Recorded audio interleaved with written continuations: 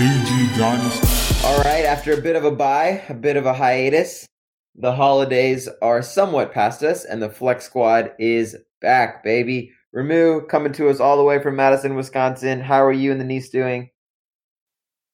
Somehow I went from Michigan to Madison, where it dropped 15 degrees. It's 2 degrees up here right now. Oh my God. Yeah. That was cold in New York.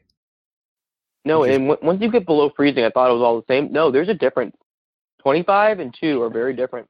There is a difference. I agree with that. Luckily, Hari, you don't have to experience any of that because isn't it what 55 in Atlanta? It is, but it's gonna dip. It's gonna be in the teens this week. Whoa! Pretty cold. So I think I'm probably gonna just stay inside and finish Wormwood. So that's great. Well, today since weather is the hot topic, the temperature in New York today was 25, and I proceeded to walk, I want to say, 10,200 steps from when I woke up at 11 till 5 o'clock, where we were recording this podcast, because we needed a wine restock. And so I took my turtle backpack, walked all the way to the Trader Joe's wine store, and luckily the New York Trader Joe's still has $2.99 $2 chug. So gotta love it. I'm confused. Is that a story why New York is good or why New York is horrible? Because it sounds like a story why New York is horrible. I think it's both. I think it's so I can drive to Trader Joe's here. You want to lose a bunch of weight? Move to New York because you take 10,200 steps. The flip side of that isn't that why New York is bad is because it's so expensive everywhere that you walk 10,200 steps to get $3 wine. So take that for what. Can we do a quick round robin and say what everyone's favorite gift that they gave and received this year was? Oh yes, that's a good one. Why don't you start us off? I got some new pajamas from my sister-in-law and my brother. Those are pretty dope. I got 2 new board games, and then I gave Charlotte a customized book. So you can go online and you can type in like the person's name, like the kid's name, and then the book will basically create a story around that name. So this is like a girl who lost her name, and then she finds each letter of her name, and at the end, the name spells Charlotte. So that was a cool one I gave. Interesting. This you are in full uncle mode. That's for damn sure. Trying, man. Trying. Very uncle gifts. My favorite gift that I received was the predicament I've run into in this sports company is my wardrobe is by no means fit for what the rest of my coworkers wear. I used to wear a bunch of fucking dress clothes and dress shoes and dress button-ups. Now everyone wears sneakers and fleeces and all that good stuff. So I got a dope pair of Cole Haan sneaks, little cash. Whoa. Still a little nice. Let's go. Yes. And then I gave, which I think Giselle is still figuring this out. For those of you that don't know, is my wonderful girlfriend. I gave her a necklace that says I love you in Morse code. So it has like different colored beads for the dots and then different colored beads for the spaces. So it's like dot, dot, dot, space, space, space, space. So she was like, how do you read? And I was like, it's in Morse code. She's like, how do you read Morse code? I was like, I don't know. I gave you the placard to translate it. So. Learn it. Next year's Christmas gift is a Morse code book. Exactly. Hari, what about you? How were your holidays? Excellent. Best gift I got for my wife. She got me Basketball and Other Things. Shout out to homie Shea Serrano. I got his new book, so I'm very excited. And a couple cigars, and I was like, this is exactly what I want now. When you get married, you start to hone in on gift giving, and you get exactly what you need, which is this amazing.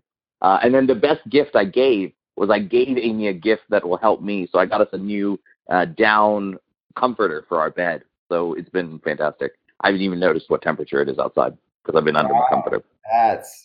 We go uncle, obviously someone that is leading up to engagement. We might have a Morse code save the date, and then we have fully married Hari, covering all the spectrums of millennial men. If it makes you feel any better, Ramu, I got my new nephew. I got him a new Georgia Tech bear, like a little stuffed animal Georgia Tech bear, so we can start setting up for a lifetime of disappointment. He's a Houston Astros fan, so he got very lucky, and now I just need to bury him after he has. Yeah. Once you have too much gear, then you start to convert. That makes sense. That's good. Next up is the blanket, then the wall hanging. That's it. You just go in one year and just paint his entire room Georgia Tech colors. Yup, welcome, Merry Christmas. All right, enough about Christmas, though it was a wonderful holiday season. On to football bets. Again, we're missing our friend Mark. I think, Hari, you said it well. When you're planning your wedding, everything else goes out the window. And we're never going to see Mark again. R.I.P. the homie Mark. I'll miss you, bro. So RIP to homie Mark and his 38-34 season record. Maybe he'll make an appearance for when the Eagles make a playoff appearance, but that's not looking too bright. Anyways, recapping last week, Hari, you went 1-2-1 with your push in the Eagles game, which was a crazy push, which we won't get into. Yeah. Also a potential crazy cover. Ramu, same record, 1-2-1, and myself, a nice, cool, calm 3-1 because I didn't bet on the Cowboys like you idiots. All on to our overall, we have Hari, still a very impressive 33-19. Mark at 38-34. Ramu is still a game below 500 at 35-36. Then me at 2 games above 500 at 37-35. So this week we have not just lowly NFL games, we also have very exciting college football. So let's get started with that. And our first line, UCF, the undefeated University of Central Florida, who we were all thankful for that the Yellow Jackets didn't have to play because we would have gotten shellacked, versus the Auburn Tigers, minus 9.5 over under 67. Ramu, I'm going to start with you because I'm just curious to see if you have anything to say about this game, because I can't imagine you've watched a single UCF football game, and luckily you have seen some Auburn Tiger football. So tell me, what are your thoughts on this game? Well, as you predicted, I have zero thoughts. So I actually outsourced my thoughts to Allie McCall, who texted me back, "I'm done with college football. Such a disappointment." And that was it. The sad face, a sad emoji face. Auburn, ready for this bowl game. So give me UCF. That sums up Auburn's fan base right there. I'm done. I couldn't care less. It's an insult that we're playing UCF. And so Ramu is taking the University of Central Florida. Plain and simple. I love that. I love that a lot. I did a tad bit of homework in that I actually watched the UCF championship game, or it wasn't the championship game, it was a rivalry game against USF, but their winner was going to win the conference. And I actually am somewhat impressed by this team. They can air it out. Their quarterback, I think it's Mike Milton, has over 3,700 yards passing, a 35-9 touchdown interception ratio split, which over 12 games is very, very impressive.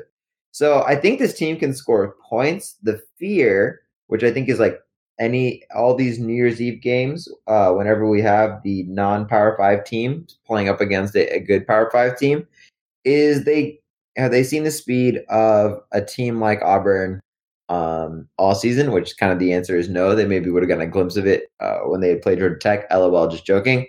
So I'm intrigued by this game, but what I am not intrigued by is the 67 points. What I am more intrigued by is the 67 points, because I think this game goes one of two ways. I think UCF just pours it on to this low, sad Auburn fan base and blows them out, or Auburn says, "Hello, we are fast, we are good, and we're going to make you try and beat us in a low-scoring 21-14 game," which I don't think UCF can do. So the 67 feels a little high, and I am actually going to take the under on this game. I think the only way it goes over is if it goes to overtime, which I don't foresee happening. So give me the under on 67.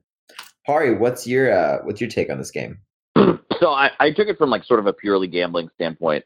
So an interesting fact is Power 5 teams, especially in these New Year's Eve 6 or New Year's 6 bowls, are under 500 against the spread when they play these group of 5 teams. And the problem is exactly what Ramu said and what you said, is that all of us watch Auburn, probably watched 3 or 4 Auburn games this season and watched maybe 1, maybe 0 UCF games.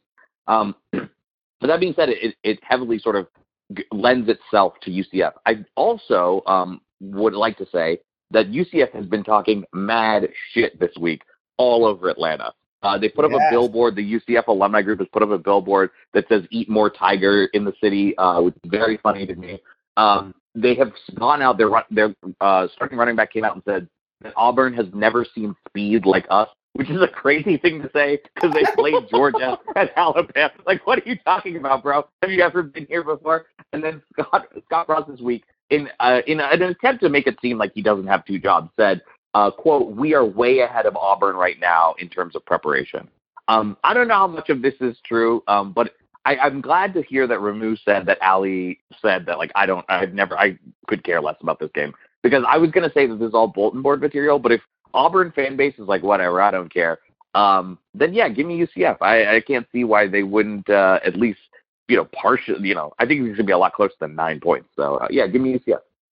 Yeah, essentially saying not a double-digit game. Maybe Auburn saves some pride at the end and says, hello, we're going to win, but we're not going to win beautifully. So fair enough.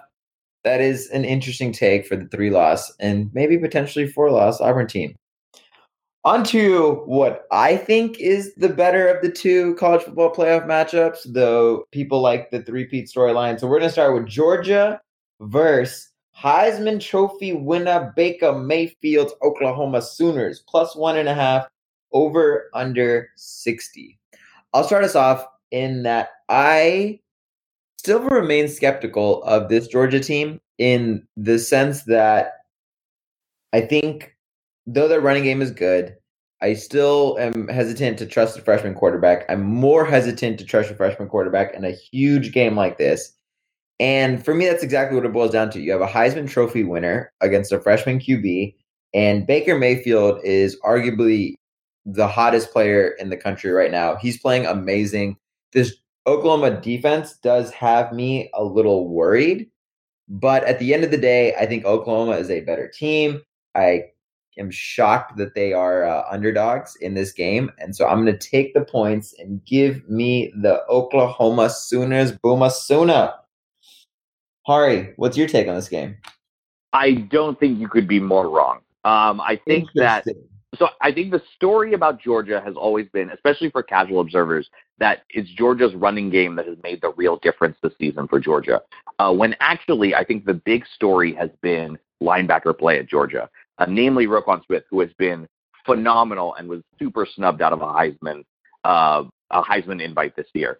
He has, if you look at the last linebacker who went to the Heisman, it's Manti Te'o. They have the same number of tackles. He has almost twice as many tackles for loss at 10.5 for loss. He was the MVP of the SEC championship game with 13 tackles in that game. He is an absolute terror, and I think he's going to be the game changer in this game. I think Georgia wins this easily. I think the rumor has that about 20 to 30,000 Georgia fans are flying out to Pasadena this weekend to go to the game. It is everywhere here in Atlanta. It's a huge game for Georgia, and it's going to send those ticket prices for the national championship game through the roof. So if you're a very smart speculator, bet on Georgia. If you're a super smart one, bet on Georgia and buy tickets to the national championship game, because you'll be able to flip them for 3 or 4x the value come January 2nd. Well, why don't you go the other route? Why wouldn't you bet on Georgia, or buy tickets and then hedge it with betting on Oklahoma? Because then I'm not out here placing $1,000 bets on Georgia. I'm just I'm a casual bettor. I wouldn't be able to hedge correctly. I'd have to put too much money on Georgia. It wouldn't make any sense. So instead, just put all your money in on Georgia right now. Just trust me. It's like a Bitcoin. It's like one Bitcoin. It's just going to go through the roof and will never lose value again. I like Ramu, take us home. Georgia OU. I think the storyline for me is if this becomes a shootout, this goes the Sooners' way, and there isn't really a tail of the tape to me in their record so far and how they played this season, where they're not able to score 30-plus points. And if that's the case again, and their secondary has shown, Georgia's secondary has shown that there are pockets. That's probably their if there is a weak point, it may be that. We saw that against Missouri quarterback Drew Lock, which is a little bit similar to that Mayfield-style quarterback. So based on that, I think that Mayfield will be able to find his groove come second quarter, start to pick apart the defense a little bit, especially in the secondary, start to find some holes. This will become a shootout game. Georgia's not going to be able to keep up. So look this to be above probably a 50, 55-point game and give it the edge to Oklahoma here. Oklahoma. Actually, Ramu, I was thinking about that. I think you're right. I think the 60 may be also a little low. I was just looking at Georgia's last 5. They put up 28, 38, 42, 40, and 24.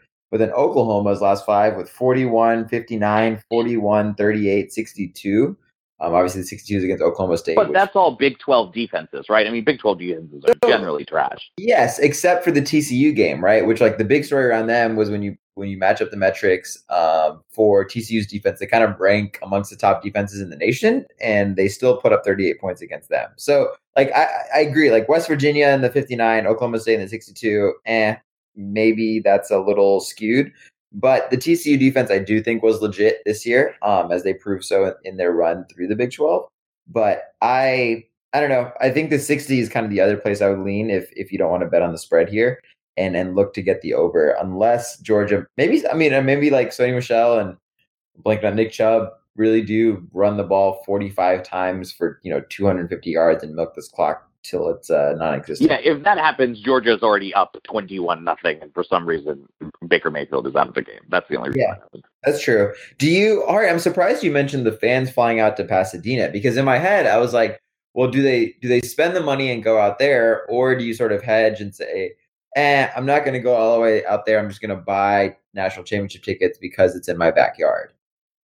So it's surprising. If you talk to Georgia fans here, a lot of them are saying, like, honestly, the only tickets I can get to are Rose Bowl tickets. Like, they're the only opportunity I have to go see them, because there's no chance I'm going to be able to get in the door, especially if obviously it's going to be Clemson or Bama with two other fan bases that are right up the road. There's no chance of me getting tickets there. I'm seeing reports now, just on local lists I'm on for school, where people have bought 4 tickets and can't get out to Pasadena this weekend because airplane tickets are through the roof. It's like $700 to fly from here to Los Angeles right now. Wow. Because every Georgia fan is on an airplane headed to Pasadena right now. Interesting. I mean, LA is a great place to spend New Year's, and it's sunny and warm and lively. So I guess that makes sense. But that's interesting. I wasn't expecting that. I actually have read a lot of Oklahoma fans are going out to the Rose Bowl in Pasadena for New Year's. So maybe that's just what it is. It's just traveling fan bases have bought into this and are gonna hit the Rose Bowl hard. It's great. I mean, if as a Georgia Tech fan, I would love for us to play on the Rose Bowl, and I would fly out there for any reason. I think it's just the best place to watch football. But I'm not going to fly to Tempe, Arizona, or whatever to fucking watch the Tostitos Bowl or whatever. Yeah, what an interesting storyline I think is the fan that gets on the flight from Atlanta out there that isn't a Georgia fan or isn't a Clemson fan. You know what I mean? They get stuck on the flight and he's surrounded by all these individuals taking shots. Like you're just flying in for work that week or whatever. Yeah, right. Some Georgia Tech grads I got to go back to SpaceX for work, and he's just surrounded by Georgia fans on his flight out to LA. This is a documentary. Yeah, this is a documentary I want to produce. This is called 30 for 29. It's like the comedic understories of sports. And just one horrible plane ride to Los Angeles from Atlanta. Or just how sports fans have ruined all these people's lives. Yeah, that's true.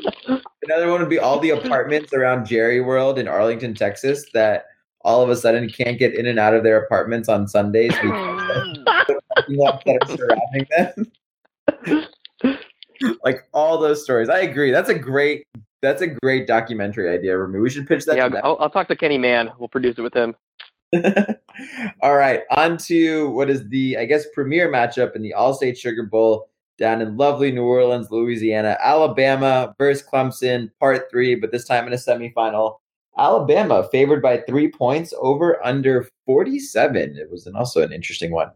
So I'll kick this one off. I feel like the edge always goes to the team that lost the last one. I don't even know how else to say it, in the sense of it's just tough to create that chip on your shoulder when you won the last matchup. And I think you're playing with a little bit of confidence. The main thing I think Clemson has going in its favor is the fact that a lot of these guys that are in significant roles for this team, specifically on offense, weren't there last year. So obviously you got Kelly Bryant. You've got a couple of new wide receivers outside of the guy that did catch the winning ball. I'm blanking on his name, Hunter Renfrow, I think. So I look to say that this game I think is going to be close, and maybe Dabo has Nick Saban's number, and more specifically has his defense's number, in that he spreads them out. He takes a couple shots downfield, and he allows his quarterback to kind of win the game for him. Clemson this year is actually 8-4-1 against the spread, and I think the fact that they're getting points here makes them a little bit even more intriguing. So line this one up for me to be a close game and give me the Clemson Tigers to ruin the hopes of the Alabama Crimson Tide. Ramu, where are you going with this game? I think I'll keep it safe here and just say that, our tried and true recipe is if you give Saban time to prepare for a team, then that's going to be a recipe for disaster. And if we kind of equate this Clemson offense, they're without Watson, so they've had to go more spread, fewer offensive snaps, but they run the ball way more. So you're basically asking the quarterback to basically do more in a run offense and get the ball to the perimeter, kind of like an Auburn offense. So I think Alabama's seen this style of play before, so maybe they have another look there and they're kind of prepared. But I think mostly my rationale is don't bet against Saban. So I'm taking Bama. Yeah, that's interesting. My thing though is I don't think Alabama has played anyone good this season. You see obviously they played Auburn, who they lost to. But outside of that, who is their best win? And Hari, I think you brought this point up maybe 2 or 3, weeks till the end of the season for Alabama, and that their best win was LSU at home, I guess. Yeah, and LSU lost to Troy or whatever, right? So how good is that win really? Yeah, no, I agree. And that's why I'm a little, I don't know. I may be skeptical in that I think we're giving Alabama the due, just because of their name and their history. But at the end of the day, on the field, they haven't really beat up on that many teams. So I don't know. This just thought for 2 cents. Hari, where are you going with this game? No, I think you're 100% right, Samin. I think it's really interesting when you think about it, right? Alabama shouldn't even really be here. I think this should be Ohio State's spot. I think they got a little bit screwed because Alabama has this history or whatever. I think Vegas is giving them a ton of points and would favor them. I think they're favored against almost anyone in the college football playoff. They went head-to-head just because they're Alabama. And I think what Ramu is talking about makes sense if we're talking about the Alabama from 2 years ago or even last year's Alabama. The problem is this year's Alabama has been riddled with injuries. They haven't really been that good. They haven't really played that stellar football. And when push came to shove at that Auburn game, they got sort of whipped. And so that's the thing that I don't really trust this Alabama team specifically. I don't care if they had 10 weeks to prepare. I just don't think, or 12 weeks to prepare. I don't think that they are the same Alabama team that's come in and beaten a lot of people in the college football playoff. I really think this Clemson team is quite good, and I'm very excited for this Clemson Georgia matchup.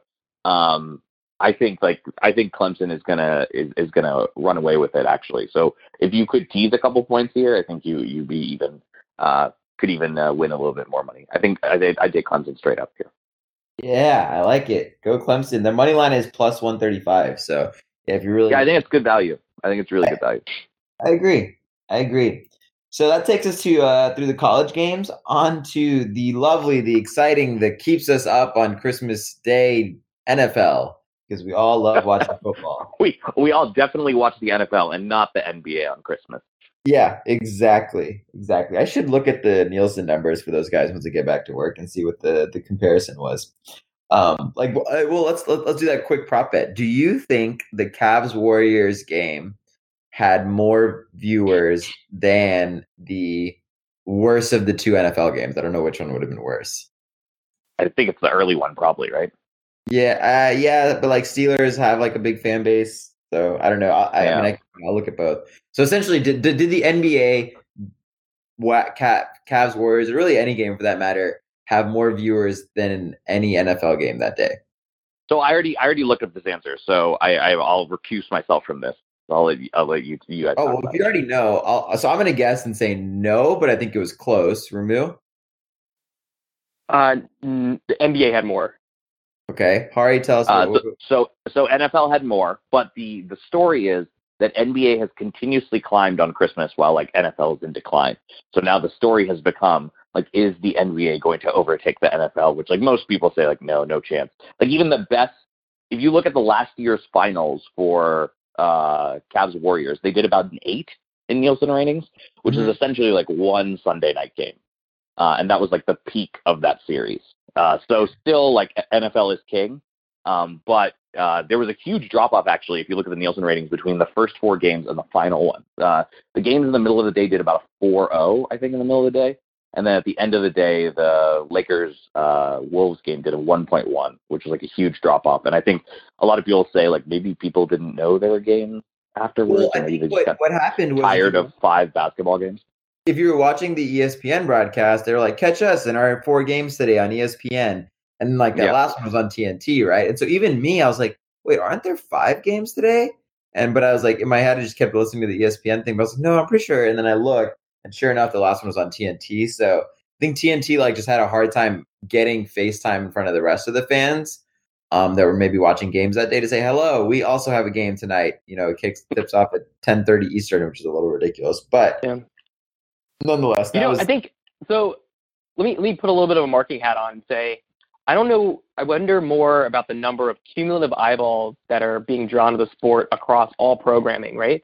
Because there's an 82 game season of the NBA plus playoffs, you have so many more games that people can watch versus the 14, 16 weeks of NFL and then every game on Sunday, right? So you're having to pick and choose.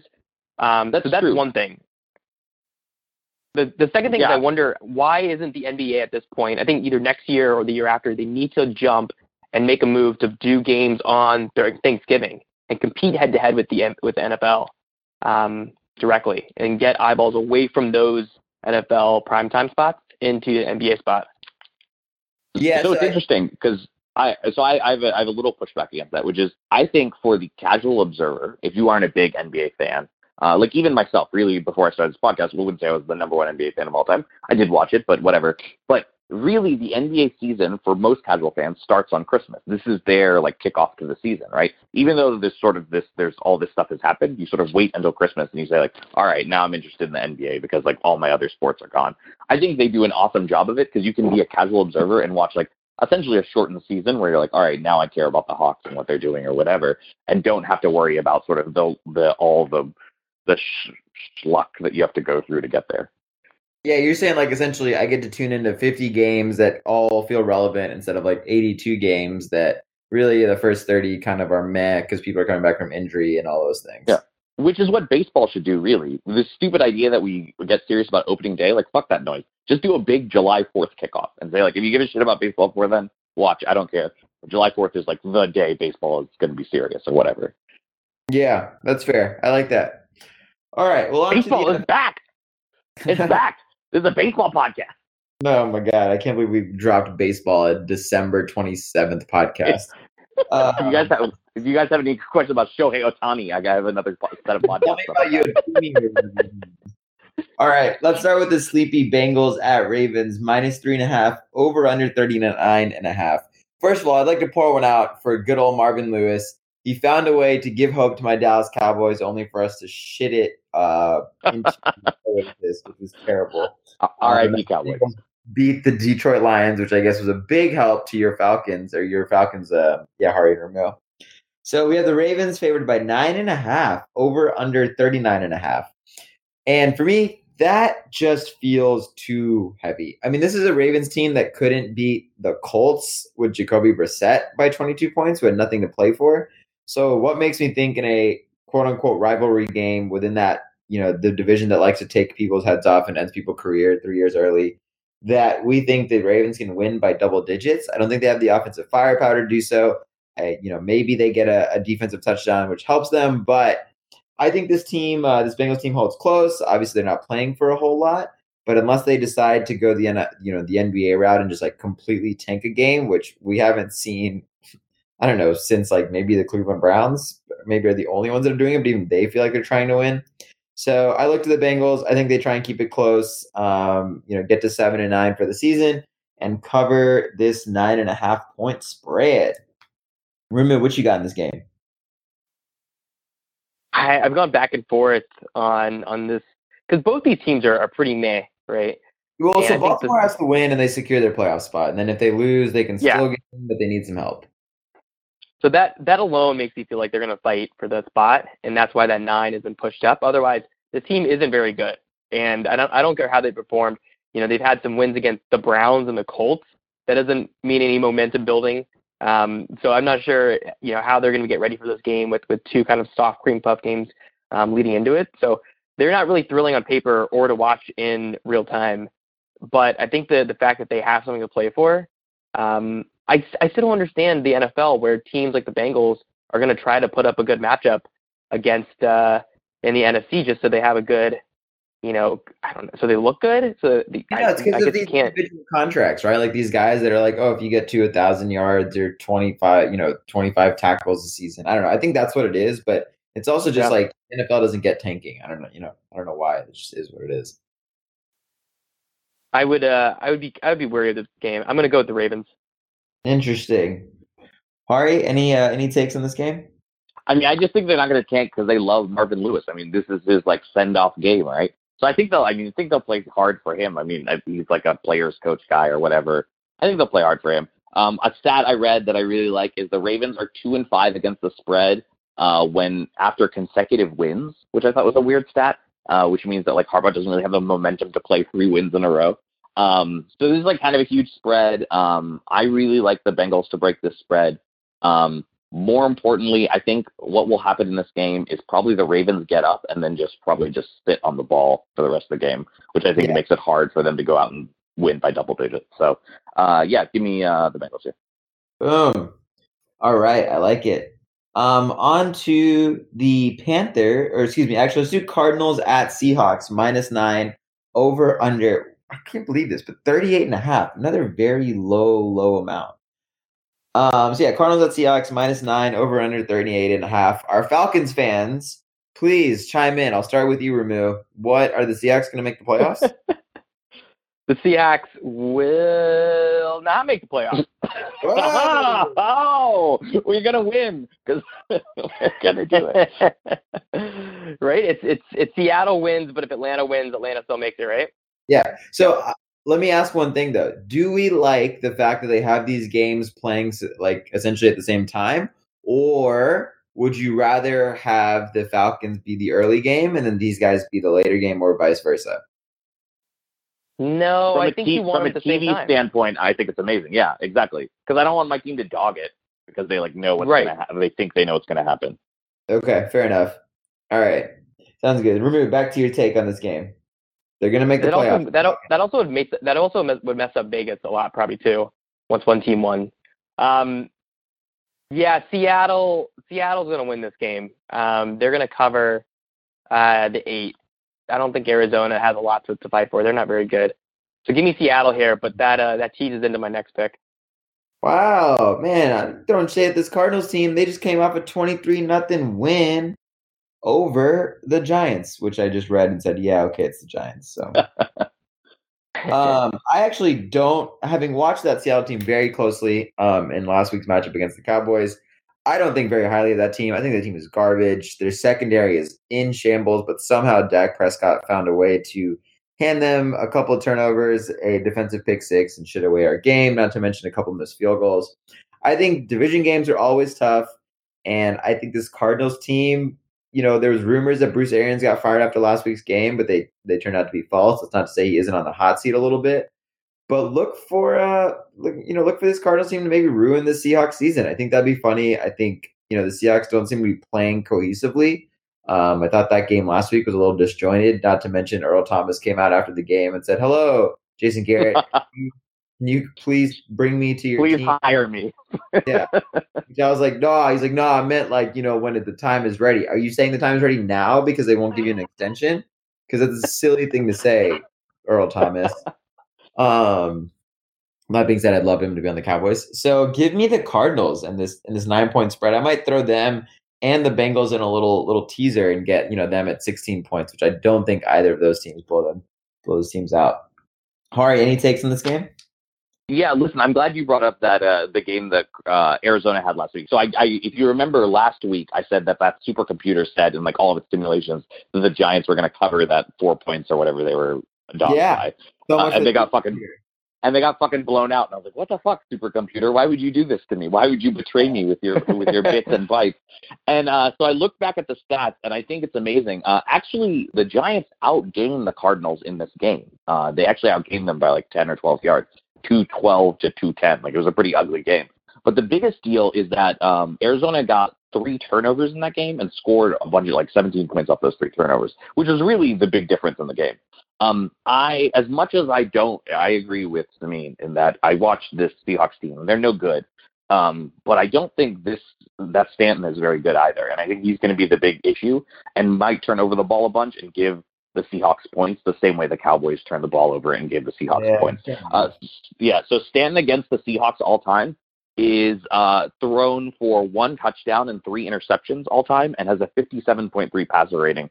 And on top of that, Arizona has the number 30 rushing offense in the NFL. It's just like, it's not a good matchup. It's just like, all the things that the Cowboys had that we said last week are like, oh, well, they're going to have Zeke back and they're going to be able to do some play action. They don't have any of that. And so it like plays directly in the Seahawks thing where they can rush 4 and like drop 7 into coverage and just like chill. I don't know. It just doesn't look like a very good matchup. So give me the Seahawks to cover here. Interesting. Yeah, fair enough. I think you bring up a good point. Actually, I'm going to switch mine from the Cardinals to taking the under. Taking the under. Under Under's not bad either. Under's not bad either. On 38 points. Yeah, like okay. Because like you said, is Drew Stanton in a game where everything went right for the Cardinals and they were at home, they put up 20 points. And so what does that look like here? And then in a game where everything went right for the Seahawks, in terms of getting defensive turnovers and their offense just kind of like shot the bed, which isn't shocking to anyone. They put up 21 points. So I think low scoring, boring, sleepy 4:30 game is what it is. On to the matchup of the week. The Panthers traveling to the Mercedes-Benz Superdome. All you nervous Falcons fans, get ready. The Falcons are favored by 3.5 over under 45.5. And first of all, I'd like to just say, Hari, I fucking told you so. There was no way that Falcons were covering 5.5. I just got so excited thinking about the Falcons winning in New Orleans that I forgot that it's impossible. It can't be done. But as a note, from a gambling perspective, they did almost cover if we had just been able to drive down the field on that final drive, they would have definitely covered. So let's give credit where credit's due. I was very close. It wasn't exactly right, but it was very close. What you messed up is the fact that you guys had first and goal from the 1-2 times and came out with 0 points. So yes, that's pretty much how the Falcons season has been. We were also first in goal against the Patriots, didn't score there. And then we were also first in goal in that Dolphins game. We didn't score. And I think we were first in goal in maybe the Vikings game and didn't score. So we do it a lot. Interesting. So now you have first and please win this game. And your reward is, instead of a touchdown, a playoff bid. So, Hari, I'll start you off by telling me why the Falcons are going to make the playoffs. So I'm glad you brought up my bet last week, because I thought after the game, I was like, man, why did I say all that crazy stuff? And it's just because I'm, a huge Falcons homer. And then it hurt my record this week, because this is like the first week I went under 500 this last week. Yes. So I was thinking, I was like, let's just look at data and let's make our call from this. So I looked and I was like, how do we do against rushing quarterbacks? And so I dug into that, and we shut down Dak, we shut down Aaron Rodgers, so we did a really good job there. But against Jameis and Tyrod Taylor, we really struggled. And really the fact of the matter is are the Falcons getting sacks? Sacks are the big deal for the Falcons. If we sack a team really 2 or more times in a game, our chances of winning that game are huge. Only I think twice this season have we sacked a team 2 times or more and then lost the game. All the rest of the games, we've been if we are getting 3 or more sacks, we're in. We're definitely going to make that. We're definitely going to win that game. What is a big issue for me is if you look at Cam Newton this season, he is on pace for his second fewest number of sacks in his career. So that Carolina offensive line is doing a really good job of protecting him.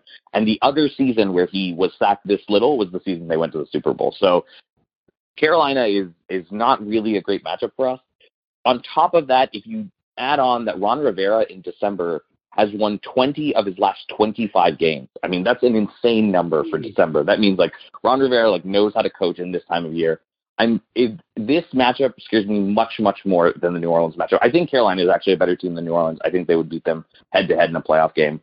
I don't feel great about this, but I'm going to go with Carolina because that's what the data says. But obviously, in my heart, I will be cheering for the Falcons to somehow pull this out. So give me Carolina on the record here for this podcast. On the record, you counted logged. Ramu, you called it correctly last week. So what are you going to do about the game this week? I know. This is going to be a 1-point game. I think Matt Bryant's going to come in at the last second and kick a field goal to win it for us. This is going to be a classic. I really do think so. We match up. I don't know if we match up that poorly against them. We had a good outing against them last time, and a lot of that was because Jones had a monster game. I don't think they have a solution for him. And if the real trick here is if we're going to be able to win this game, it's going to be through Jones. It's going to be through our superstars, Freeman and Jones. They're going to be able to open it up for Coleman, Sanu, and the rest of our offense. Our offense is going to be able to roll, and we can hopefully manage the Panthers to maybe under 20, maybe 24. And so with that being said, I think that we have a chance. I don't think it's going to be 3.5. So I think we'll, I'm kind of covering and hedging, but I'm going to go with the Panthers. I think we'll win. I think it'll be a 1-point game. Brian comes in the last minute and kicks a field goal, or we have a late minute drive that gets us back in the game. But they don't have an answer for Jones. And you know what? The Panthers really haven't done very well against top receivers in the league. Like, they didn't do well against Robbie Anderson or, Mike Evans from the Bucs. Like, these are decent to top-rated wide receivers that are able to produce 100 yards per game and haven't been able to shut them down. So there's some trouble there in their secondary. And if they're not able to patch that up, then they're going to have some real trouble with us. But here's my thing. If they do patch that up, we have no answers because everyone we throw to seems to not want to catch any football. That's the problem with this team. Is that, like, if you give Justin Hardy the ball, he had, 2 drops in that game. Like, Super had another drop. Like, we have so many drop passes on this team that, most of it is on Matt Ryan, as you know, I've said on this podcast many times. But, that's my biggest worry is if they do find a way to shut down Julio Jones, which I think is you just put 3 guys on him and then just ask the rest of the Falcons to beat you. I don't know. That's my biggest worry. Yeah. It's interesting listening to you guys talk about this team because it sounds a lot like what I talked about when I talked about the Cowboys this season. And then I went on record last week and said I can't bet on this Cowboys team to win and took the under, which ended up being a good gambling decision. So here's what I'll say, Ramu, is what I think is interesting and people maybe aren't paying enough attention to this year is what game have the Falcons drove at the end to win the game? And the answer is they haven't in the last 8 weeks. I mean, you look at their wins and yes, they were 3-point games, but it was Drew Brees making a crucial interception late for the Falcons to seal it. Patrick Murray, I think is the guy's name, missed the Buccaneers 50-yard field goal for the Falcons to win it. The Seahawks, though it was 34-31, they scored at the end with a Doug Baldwin touchdown to cut it from 10-3. So I haven't seen the Falcons do the whole come back at the end of the game and win it. Even against the Lions, they got lucky with that call at the end. So I don't think this Falcons team has it in them to in a close game, drive the ball down the field and kick or score a go-ahead touchdown or field goal. So I look at this game and I say it's either got to be the Falcons that take control early and are playing with a lot of pride and want to make it to the postseason, or the Panthers just come in here and say, we're going to make this dirty and ugly and you're going to have to try and beat us. So I look, to me, my eyes go to this 45.5 point line and say if the Falcons somehow go up 21-0 or 24-7 or something like that late in the game, I don't see what the Panthers are really going to be playing for, especially if it looks like the Saints go on to win their game, which I think the Saints have an early game. Correct me if I'm wrong. No, they're playing in the same time slot. They're playing the same time also? Ah, bummer. I was going to say they know that the Saints win that division. So all I have to say, I think the Panthers, if they get down early, they say, you know what, whatever, we'll become the 5 seed and we get to go play the 4 seed. Who would be the 4 seed in the NFC? New Orleans, probably. Really? They're going to go on the road. Yeah, they'll go on the road because Rams look like they've locked up the 3 or will lock it up after they win, I think. Well, actually, no. I was going to ask you guys. I was going to ask you, what do you guys think is the ranking for once we get out of this weekend for the conferences? It's Eagles 1, Vikings 2. Yep. So there is a crazy scenario where if the Panthers win and the Rams, the Vikings, and the Saints lose, the Panthers become the 2 seed. So I guess they do have some stuff to play for. So I do think though it'll be Philadelphia, Minnesota. I actually think the Rams, because they're sitting everyone, drop down to 4. Because I also don't think they want to see either Seattle or Atlanta in the first round. They'd rather have, to be honest, Carolina. And then, the Panthers are 5. And then I do think the Falcons squeak in only because I would love to see the Seahawks lose that game. the Falcons don't we all? Door entrance to the playoffs. So yeah, I think the Falcons get the 6. But anyways, coming back to my pick really quick, I'm just going to sweep it and say the Panthers win this. I don't think the Falcons have what it takes to come back and win a game. And Hari, correct me if I'm wrong there, but do you recall any game this season where you like dramatically won it in the last 30 seconds? The only one they've all been defensive stands at the end, not offensive stands at the end, which speaks to how much our defense has improved this season, but our offense has now completely shit the bed over and over again. And if you remember, this is the exact same scenario that happened the year that Carolina went to the Super Bowl, is that the Falcons had a must-win game at home, Week 17, and Carolina came in here and just like whipped us. Oh, and it was like Mike Smith's last game. He got fired. Like, it was a disaster. But like, it is the exact same. So I was talking to my dad about it. My dad's like, why would I go to this game? I literally saw this game 3 years ago when it happened to us live. It's the exact same thing. Like, no Falcons fans are talking about it, but like, we've seen this exact same scenario, the exact same team, and the exact same moment be like, and then just like crumble at home. And we're only 4-3 in Mercedes-Benz this year. It's like all the signs point to like us getting blown out at home, but hopefully not. You know, there's a parallel storyline in AFC that we're probably not talking about. It's the Titans they kind of control their own destiny there with their game against the Jags this week. So they need to win this, and then they get the tiebreaker over the Chargers and the Bills, and they secure their spot as a 6th seed. But I just can't bring myself to talk about Titan games in a very exciting way. That's true. I'm going to Park City for New Year's this weekend, and one of the guys there is going to be a Titans fan. He's going to skip skiing one day just to go to the bar and watch the Titans-Jags game. Sounds exciting. Very exciting. I actually just got a notification that Rams quarterback Jared Goff will not play Sunday, according to Sean McVay. So it looks like they're going for that 4 seed unless the Saints also drop their game. Yeah. Interesting. Yeah. Oh, so that means if Saints get the 3 and Atlanta gets the 6, that means going back to New Orleans. Yes. back on the plane. God. I hate playing them so much. God, I hate playing them, and I hate playing them in New Orleans too. God, Jesus, Forrest, hate them so much. Yeah, that's true. That is so true. But what is funny is to think that you could have a scenario where the top 3 seeds in the NFC quarterbacks are Nick Foles, Case Keenum, and Jared Goff. So. Oh wow! Also, Rams are sitting Todd Gurley as well. It looks like. Yeah. No, once the Jared Goff thing came out, I think it's Gurley. I think it's Goff. I think it's Sammy Watkins. I think it's a couple of their key cornerbacks, Aaron Donald. Like, that's it. They're like, bye week. It's a bye week. So whatever. Sean McVay, the millennial coach. I'm gonna trust what he's doing. So with that is another exciting recap of this week's 3 NFL games. Obviously, we squeezed in some college games there as well. As we transition to the playoffs, I'm excited because maybe we can sprinkle in a little bit of NBA, get our old friend Shane back on the pod.